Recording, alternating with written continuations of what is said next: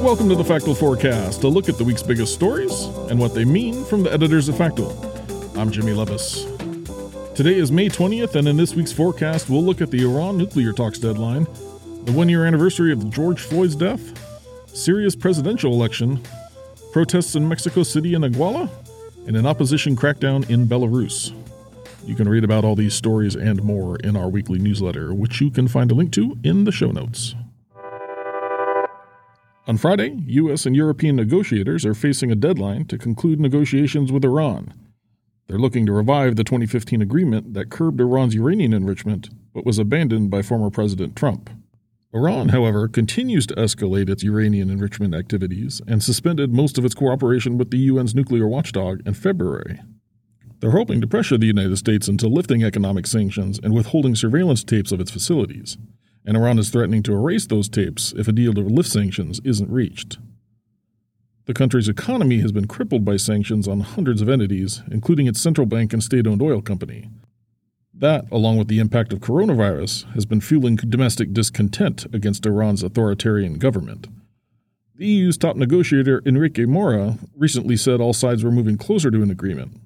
He said negotiators will reconvene next week to continue working on it. He also said Iran is in negotiations with the International Atomic Energy Agency to extend the May 21st deadline. A potential deal would not only boost Iran's economy, but present a domestic challenge to the Biden administration. Biden is already facing criticism from rival Republicans for adopting what they allege is a softer stance towards one of four nations the United States classifies as a state sponsor of terrorism. Tuesday marks 1 year since George Floyd was killed by former Minneapolis police officer Derek Chauvin. Floyd, who was black, died after being arrested outside a corner store. A now widely seen bystander video of the incident shows Chauvin, who is white, kneeling on Floyd's neck for over 9 minutes. In the years since, the United States, and even some other areas of the world, have seen large protests, civil unrests, and a general reckoning on police violence and racism.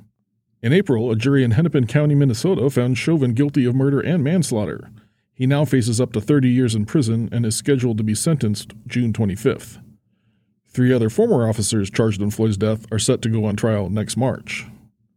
Following Chauvin's murder conviction, the Justice Department opened a probe into possible patterns of discrimination and excessive force among the Minneapolis Police Department.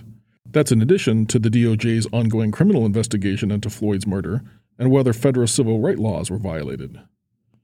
Meanwhile, in Congress, lawmakers say talks on police reform are unlikely to meet President Biden's May 25th deadline for a deal. Negotiators say they remain at odds over whether to end qualified immunity for law enforcement officers. On Wednesday, Syria will hold a presidential election that the opposition and the international community say is nothing more than a farce. The election comes as the country's civil war enters its 11th year and President Bashar al-Assad looks to tighten his grip on power. Now, it's not that Assad isn't facing any opposition, he's just not facing very much of it. That's because Syria's constitutional court rejected 48 potential candidates and only accepted 2 to appear on the ballot. One a former deputy cabinet minister, the other a leader of an authorized opposition party. Assad's almost certain victory will return him to power for a 4th 7-year term and will likely prolong the civil war, as his administration has not been willing to engage in meaningful negotiations to end the conflict. Since the election has been universally condemned by Western nations and international organizations as a sham, the results won't be viewed as legitimate. The UN has stressed that it's not involved in the poll and continues to call for a negotiated political solution, while the U.S. State Department said the vote will be neither free nor fair. On Wednesday, loved ones of the 43 students who went missing in Mexico nearly 7 years ago will press for more answers as they protest in Mexico City. Relatives of the missing students have periodically gone on searches for remains and announced they would resume the search this month and hold demonstrations in Iguala and Mexico City. The 43 student activists from the Ayotzinapa Rural Teachers College went missing September 26, 2014, while traveling to Mexico City. And while we know the buses that they commandeered were stopped by local police in Iguala, the full details of what happened next are unknown. However, it is clear the students and the police clashed, which led to the deaths of 6 people. According to a government report, police took many of the surviving students into custody and handed them over to the local cartel, who then killed them. Many people disagree with that finding, however. Some say that the Mexican army and federal police were involved, and in November, a soldier linked to the disappearance was arrested. The disappearance was a flashpoint in Mexico and two of its government's main issues, cartels and corruption. But while the country was shocked by what happened, not much has changed since then. Still, in the years following the crime, the parents and loved ones of the missing students have been very vocal in wanting to know what happened, and they continue to pressure the government, hoping to change the culture.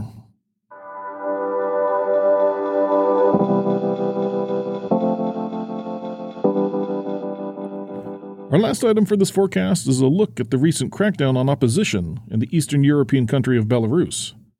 For a better understanding of that, I recently spoke with Factual editor Alex Moore. Hi, Alex. Hey, Jimmy. Hey, let's just jump right into this.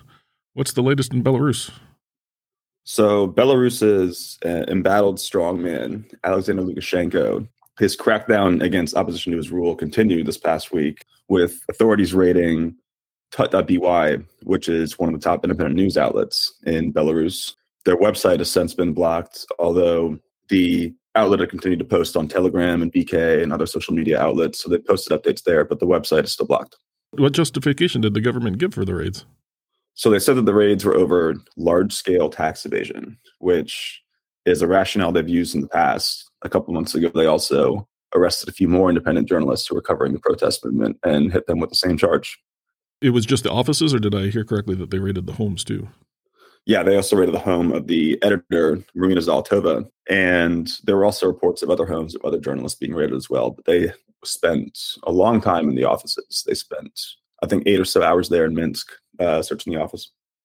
The tax evasion explains the offices, but what was the reasoning for blocking access to their website?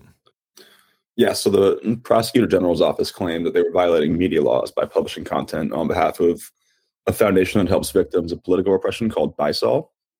So again, largely relating to their coverage of the protest movement in Belarus against Lukashenko's rule. So fair to say the office raids, detentions, and blocking of the website are all essentially related to the election protest? Part of a broader crackdown consolidating Lukashenko's power after last August's disputed presidential election, which of course led to the most widespread protests against his rule since he took office back in 1994. The opposition candidate who ran in the election, Svetlana Tikhonovskaya, she said she fled the country subsequently. And she yesterday actually was very active on Twitter, as she usually is, imploring the international community to condemn the suppression of free media. And yeah, the crackdown appears designed to create kind of a self-chilling effect of those covering the protests as Lukashenko kind of moves to meet with Russia's President Putin. They're meeting for the third time this year, later this month, trying to further integrate their two economies. And specifically for Belarus, that involves the carrot of very cheap Russian oil. Well, this certainly doesn't feel like a situation that's going to just quietly go away. No, not at all. Well, thanks for the update. We'll be keeping an eye on it.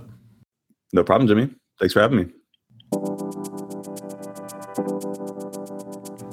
Today's episode was produced with work from Factual editors Ahmed Namatala, Amana Gunawan, Sophie Perrier, and Jeff Lancet. Our interview featured Alex Moore, and our music comes courtesy of Andrew Gosby. Until next time, thanks for listening to the Factual Forecast. We publish our forward-looking podcast each Thursday to help you get a jump start on the week ahead. You can, of course, subscribe for free, and if you have feedback, suggestions, or events we've missed, drop us a note by emailing hello@factual.com.